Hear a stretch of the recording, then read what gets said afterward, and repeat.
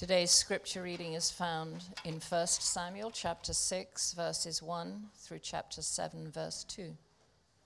Take a moment to turn to the text in your Bible to follow along. The reading will also be on the screen behind me. The ark of the Lord was in the country of the Philistines 7 months, and the Philistines called for the priests and the diviners and said, "What shall we do with the ark of the Lord? Tell us with what we shall send it to its place." They said, "If you send away the ark of the God of Israel, do not send it empty, but by all means return him a guilt offering.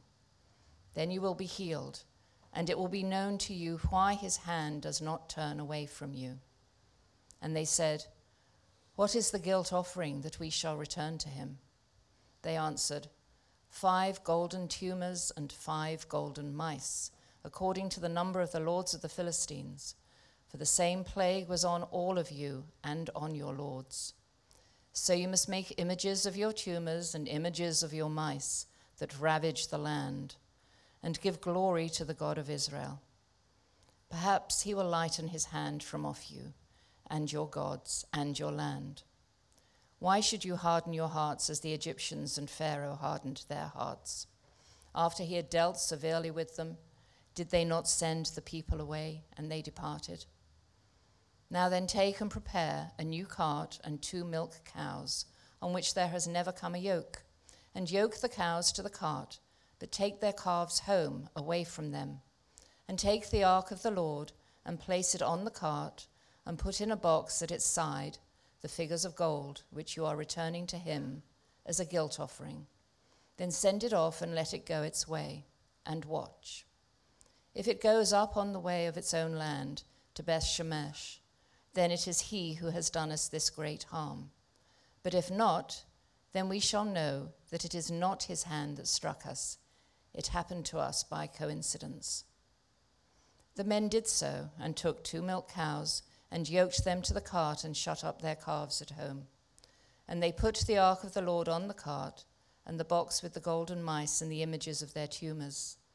And the cows went straight in the direction of Beth Shemesh, along one highway, lowing as they went. They turned neither to the right nor to the left, and the lords of the Philistines went after them as far as the border of Beth Shemesh.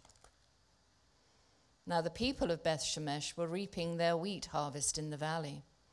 And when they lifted up their eyes and saw the ark, they rejoiced to see it. The cart came into the field of Joshua of Beth Shemesh and stopped there.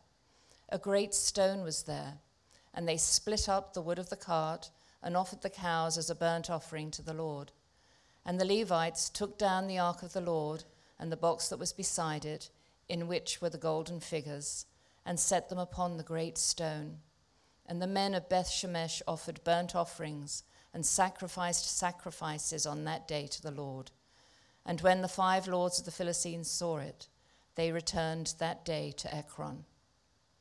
These are the golden tumors that the Philistines returned as a guilt offering to the Lord: 1 for Ashdod, 1 for Gaza, 1 for Ashkelon, 1 for Gath, 1 for Ekron.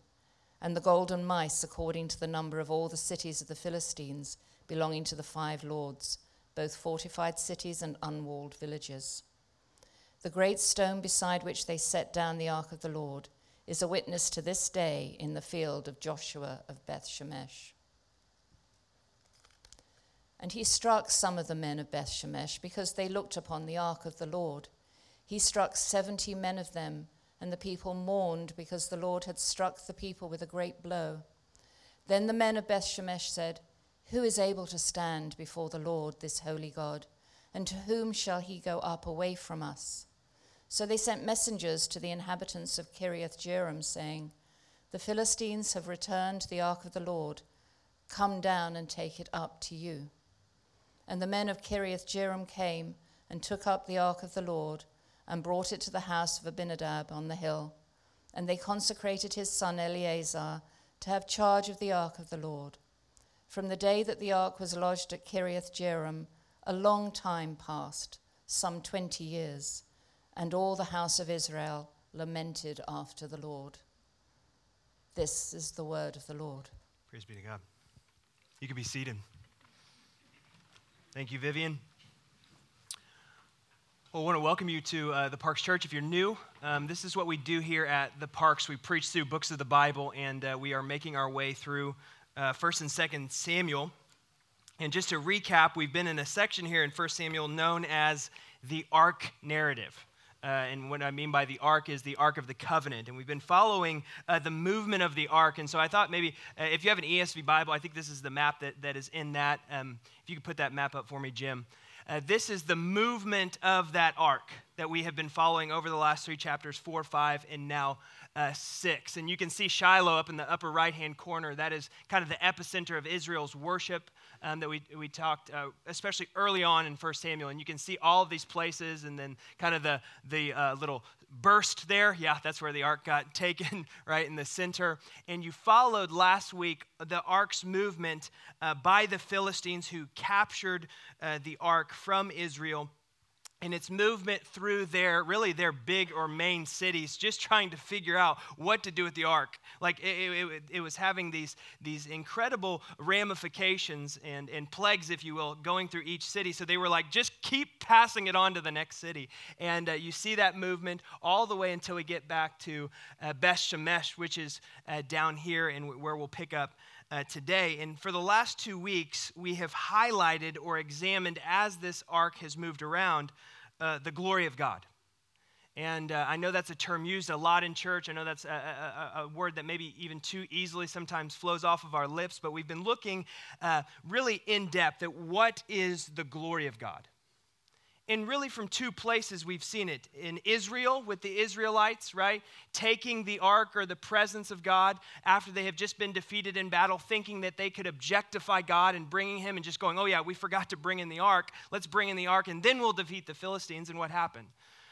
They suffered a massive blow militarily, and then also the greatest blow, the Ark of the Covenant, was taken by the Philistines. Then last week we pivoted over to the Philistines, a pagan nation, a rival actually to the Israelites, and we see them understand the power of the Israelite God in a whole new way.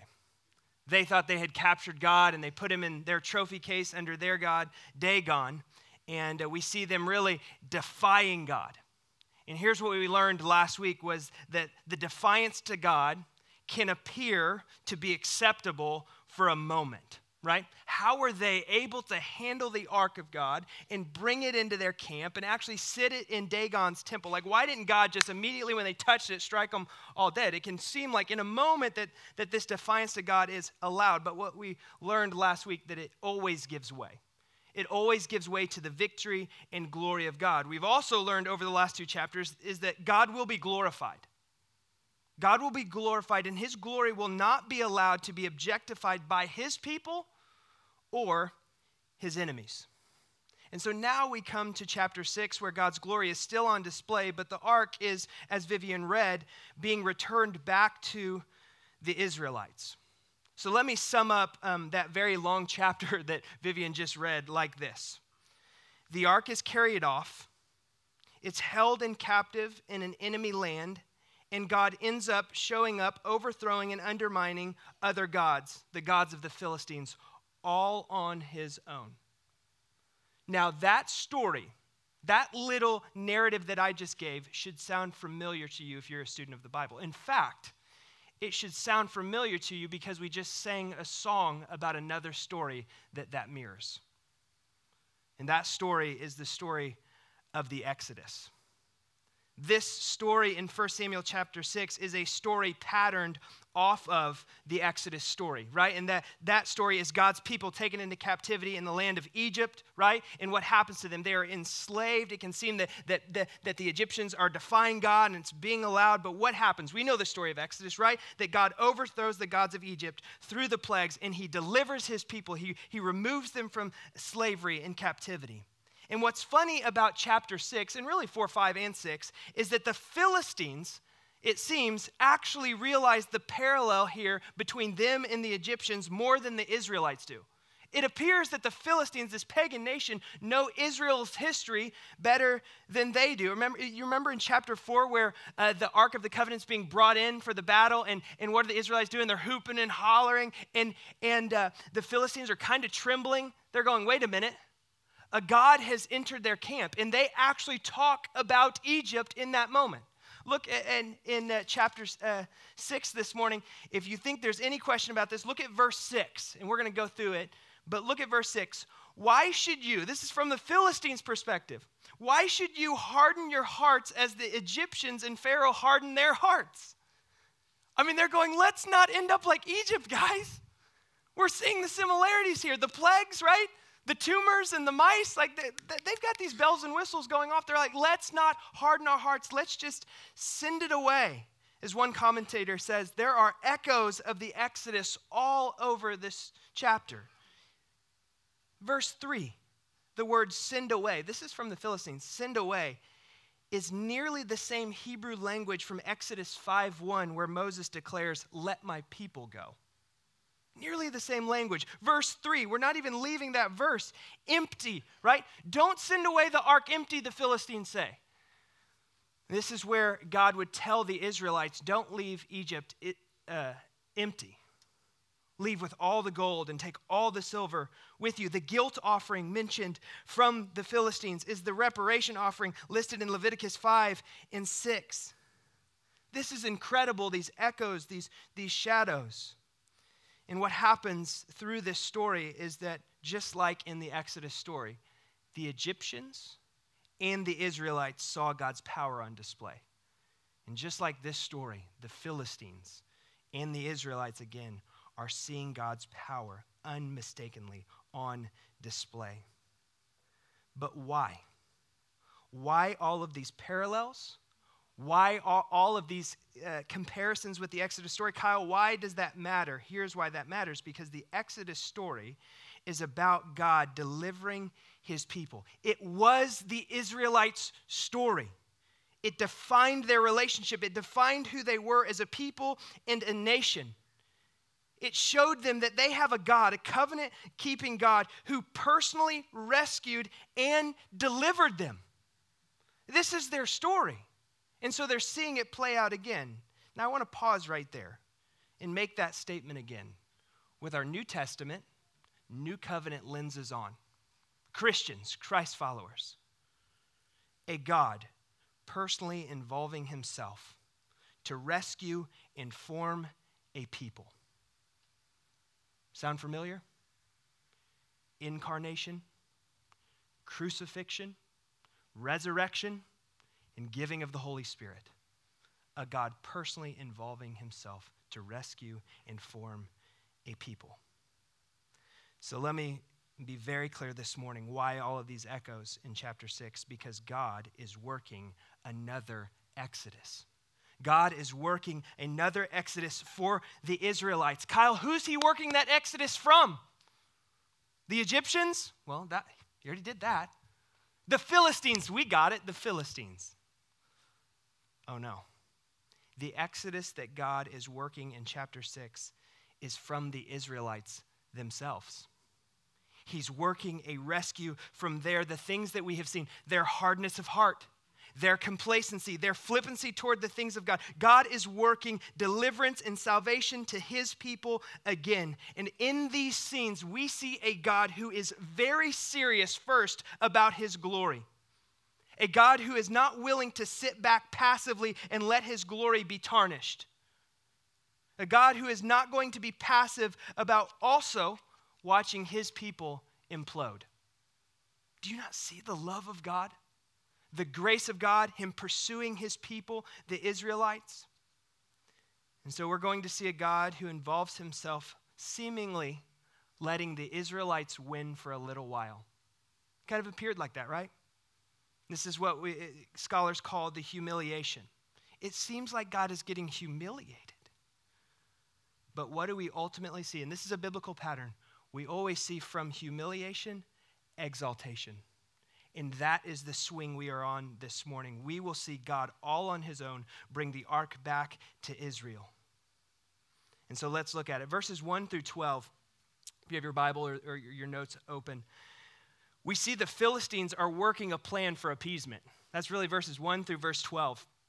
They're trying to figure out how to appease this powerful God, right? Propitiation would be the kind of the theological term here, right? Like, how do we just kind of satisfy and get rid of this, right? To stop what's going on. And so they offer a guilt offering is what it says. And this kind of tips their hand, okay? This tips their hand because this is showing and acknowledging that they believe they did something against this God. And so what do they fill it with? 5 golden mice and 5 golden tumors. And when she was reading that, I was like, I hope no one thinks that sounds like a child's novel or story. Like, this was a very serious thing, all right? So they were taking kind of the plagues that were happening in their nation, and they were creating out of the most valuable commodity, if you will, images and going, we're giving this back to you, right? We realize what has happened. We're acknowledging in the highest fashion what God has given them, and they're giving it back. And the thought was this, that by giving back to God or giving glory to the Israelite God, that in turn he would lighten their affliction on them. Right? In these tumors, the word tumor here, it's an interesting word. In the King James, if any of you have the KJV handy, you would see in the other chapters when it happened in the Philistine camps that it translated it like the word hemorrhoids, which, yeah, okay, go there. But the Hebrew word actually means to be puffed up. Same word used biblically for pride. And so it really, God was addressing, going, listen, you prideful people thinking that you can use me as a trophy, that I'm going to be in your trophy case. I'm going to show you what it looks like to be puffed up. And there were actually these tumors that happened on them. And so they're like, we're giving that puffing up right back, right? And so that's what you see happening here. And then they did something very interesting when they put the ark on these cows. Did you hear that when it was read? Look at it here. He put these arks on cows, but not just any kinds of cows. They were milking cows. So the Philistines now are kind of doing this, what we call a cow test, okay? They put the ark on these milking cows because a milking cow who has calves, whenever they're released from the yoke, the idea would have been they're going to go straight back to their calves. They're going to return right back to where they came from.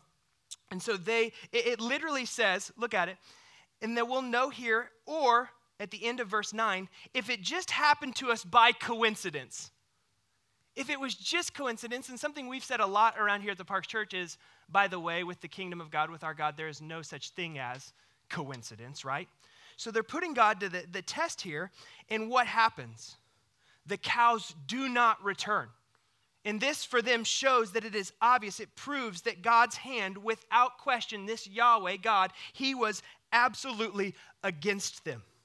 And so what does even a pagan nation's test against our God prove? That it is the hand of God against them. That it is God moving against them. That it is God's glory there. But now let's get into Israel. As the turn here happens in verses 13 through 16, Israel's response to seeing this ark, their ark, the Ark of the Covenant coming back, what do they do? And this is where we're going to land this morning. How do they respond? It says that they rejoice. They rejoice with burnt offerings, which I'll talk about the burnt offerings here in a second.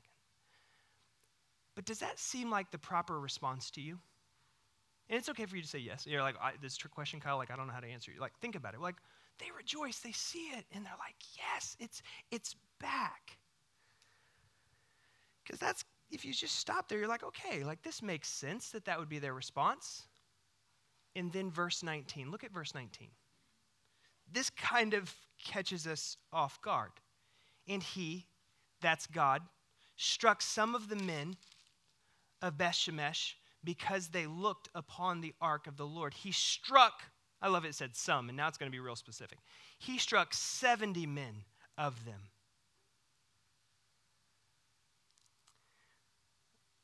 What a welcome party, right? Like, the ark's back. It's home. Or is it? Wait a minute. The presence of God, it was gone. Ichabod, it had exiled. It's back. We're rejoicing. And the best translation to verse 19 is this, is that it says that they, and the ESV doesn't capture this, it says that they looked in the ark. So when the ark came back, they were celebrating, they were making offerings, they were worshiping, and then some guys opened the lid, if you will, and looked in the ark, and God reminds them, wait a minute. Let's not have short-term memory and remember why my presence was exiled.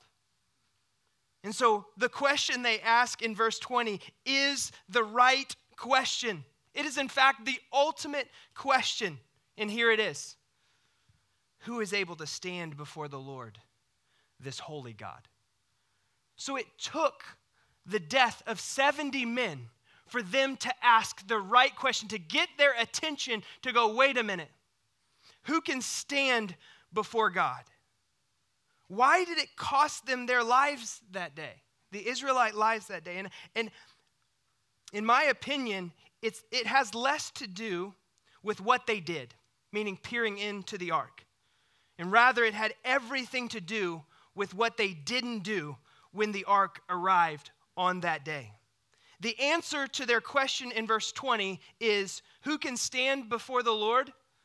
No one. No one can stand before this holy, glorious, perfect God. And if that is true, then what should their response should have been on that day? What would the response be? Save us. Rescue us. Repentance. Repentance. You see, Israel was excited to see the ark back, and I get that. But the return of it does not break them into repentance for why they lost the ark in the first place. You see this? Like on the surface, we're like, yeah, of course we'd rejoice, but that is not what God requires. We forgot the answer to verse 20. Who can stand before this holy and righteous God? Is it the Philistines and all their power? Is it Dagon? No, he's knocked that over. Is it his people treating him like a commodity? They cannot stand. So who can stand before God? No one.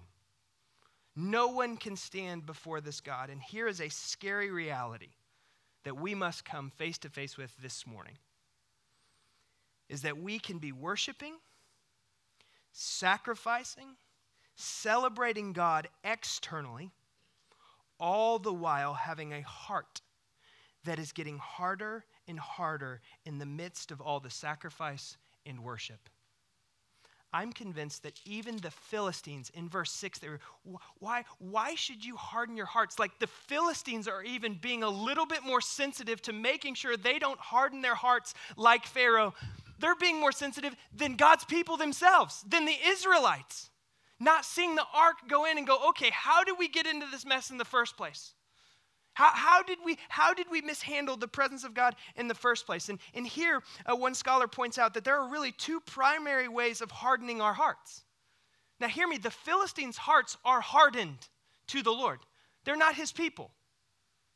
The Israelite hearts as well are hardening to the things of God. So that shows us there are two ways. One, rebellion. Rebellion. Hearts become hardened to the things of God, to God himself by rebellion. I think this is the one that we're all familiar with, right? That our hearts, as they run away from God, grow harder and colder to the things of God. The second one, though, maybe hits a little closer to home for us. Our hearts can grow cold and hard through religious practices disconnected from true repentance. That one should hit home. How can our hearts grow cold and hard?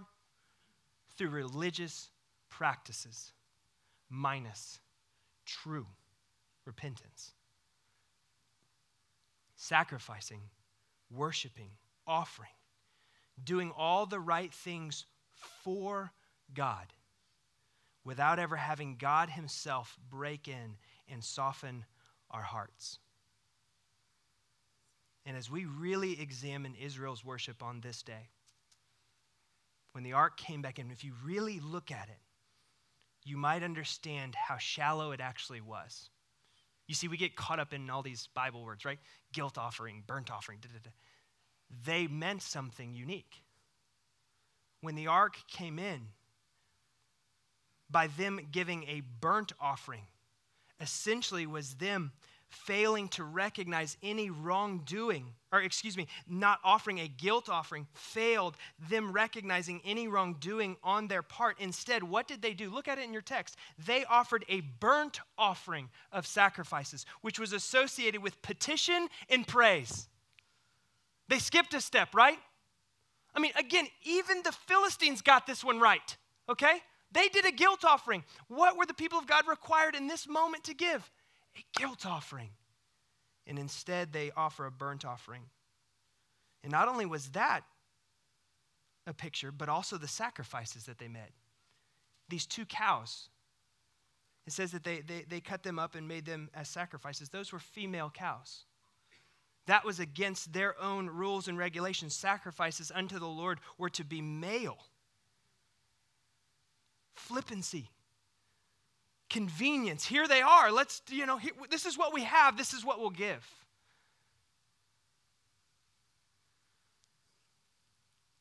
So here at Beth Shemesh, we have the people of God making improper sacrifices. Not even with just the wrong type of offering. Illuminating that they still haven't seen that their own hearts were hard towards God and that they had failed to truly worship God from their side. Right? It baffles me that not one person says, whoa, wait, stop. Have we understood how we got here? Do we realize what got us to this point? Have we repented? Like not one person. We don't see that at all in the text. Instead, for Israel, they see the ark and start partying, worshiping, and making offerings. Now back to the Exodus story. It's very similar to when they took all the gold and they've been delivered. And what happens? What does Aaron fashion out of all that gold that they get? An image to represent God so that they can see him, right? The Israelites fail as they did then and do now here in chapter 6. They fail to realize this. Something must change. Something must change in our hearts, in our lives as a nation. And this is what God is trying to show them. Something must change. I'm trying to bring you back. I'm trying to deliver you. I'm trying to save you. Again, I'm trying to show you something must change. And maybe this morning, hear me, that is exactly what God is trying to communicate to you and to us. Something must change, church. And hear me, I'm not talking about mere behavior modification. Stop doing this and start doing this. But something must change at the deepest heart level of who we are. Of who we are individually and who we are corporately. Paul puts it like this in Romans 2. He says, "Do you suppose, O man, you who judge those who practice such things and yet do them yourself, that you will escape the judgment of God?" Think about that. You who are judging people, yet you're doing the very thing that you're judging them against, right? Do you think you're going to escape God? No. We just said, who can stand before God? Who can escape him? No one. Or do you presume on the riches of his kindness and forbearance and patience? You want to do a fun word study this week. Look at how the Bible looks upon presumption. That would be fun. Just go do that. Not knowing that God's kindness is meant to lead you to what? You can say it, it's okay. Repentance. His kindness, those things, his patience, his forbearance, it's meant to lead you to repentance. But, Paul goes on to say, but because of your hard and impenitent heart, you are storing up wrath for yourself on the day of wrath when God's righteous judgment will be revealed. Impenitent. You know another word for that? Unrepentant. Because of your unrepentant heart. Because of your hard heart. Listen to me, we live in a very dangerous place, Christians. A place and space where we can worship God and lift our voices and celebrate him freely, without fear, without worry, without concern. But one of my great worries is this, is with that freedom comes complacency, comes flippancy, comes a handling and a worship of God, a celebration of God that is absent of actually what he calls us to first as we enter into his presence, and that is this: repentance. That his kindness has been presumed upon, his patience, the things that we have enjoyed have been presumed upon. They're ours. We've earned them. And God goes, oh no, it is my kindness that I've given those things to you. And that kindness is meant to lead you somewhere. And that somewhere is this: repentance. A place of repentance. You see, if we worship God, and our worship of God does not cause us to repent, we've missed God himself. To experience God and experience his glory and not to leave us in a deep place of repentance is to miss God. Monday, what's Monday? No, church, you're in church, okay? It's Reformation Day, all right? It's Reformation Day. Martin Luther, right? 505 years ago, nailing the 95 theses, right? 95 statements, if you will, to the door of the Wittenberg Cathedral. The very first statement, right? And we could talk about the Reformation and the trajectory. We're all kind of sitting in the shadow of that and that. The very first statement was this, the very one he nailed to that door. Our Lord and Master Jesus Christ willed the entire life of believers to be one of repentance. The whole life? Was Luther being a little extreme? Not at all. And here's why I think some would even say he's being a little extreme, is because how you think about repentance. And by the way, repentance is going to be the theme this week and next week, so make sure to get part 2 next week. He's not being extreme because he understands that in repentance, that is the gateway to joy. That is the doorway to actually understanding grace. It is actually the place by which you find what Jesus talks about in John 10:10, life and life to the full. That is through the doorway of repentance.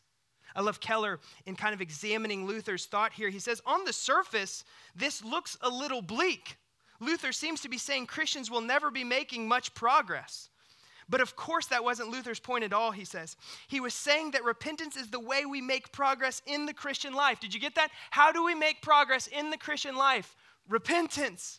Indeed, pervasive, all-of-life repentance is the best sign that we are growing deeply and rapidly into the character of Jesus. You want to be a deep follower of Jesus Christ? Here's what your life and my life is going to be marked by: repentance.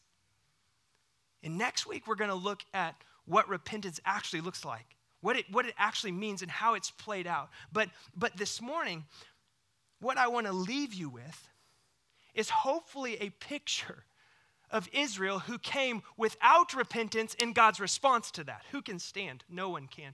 God, you need to save us. That's repentance. Repentance is the right response in coming into the presence of God. Repentance is the reorientation by the Holy Spirit of our hearts unto God, and it will always lead to joy.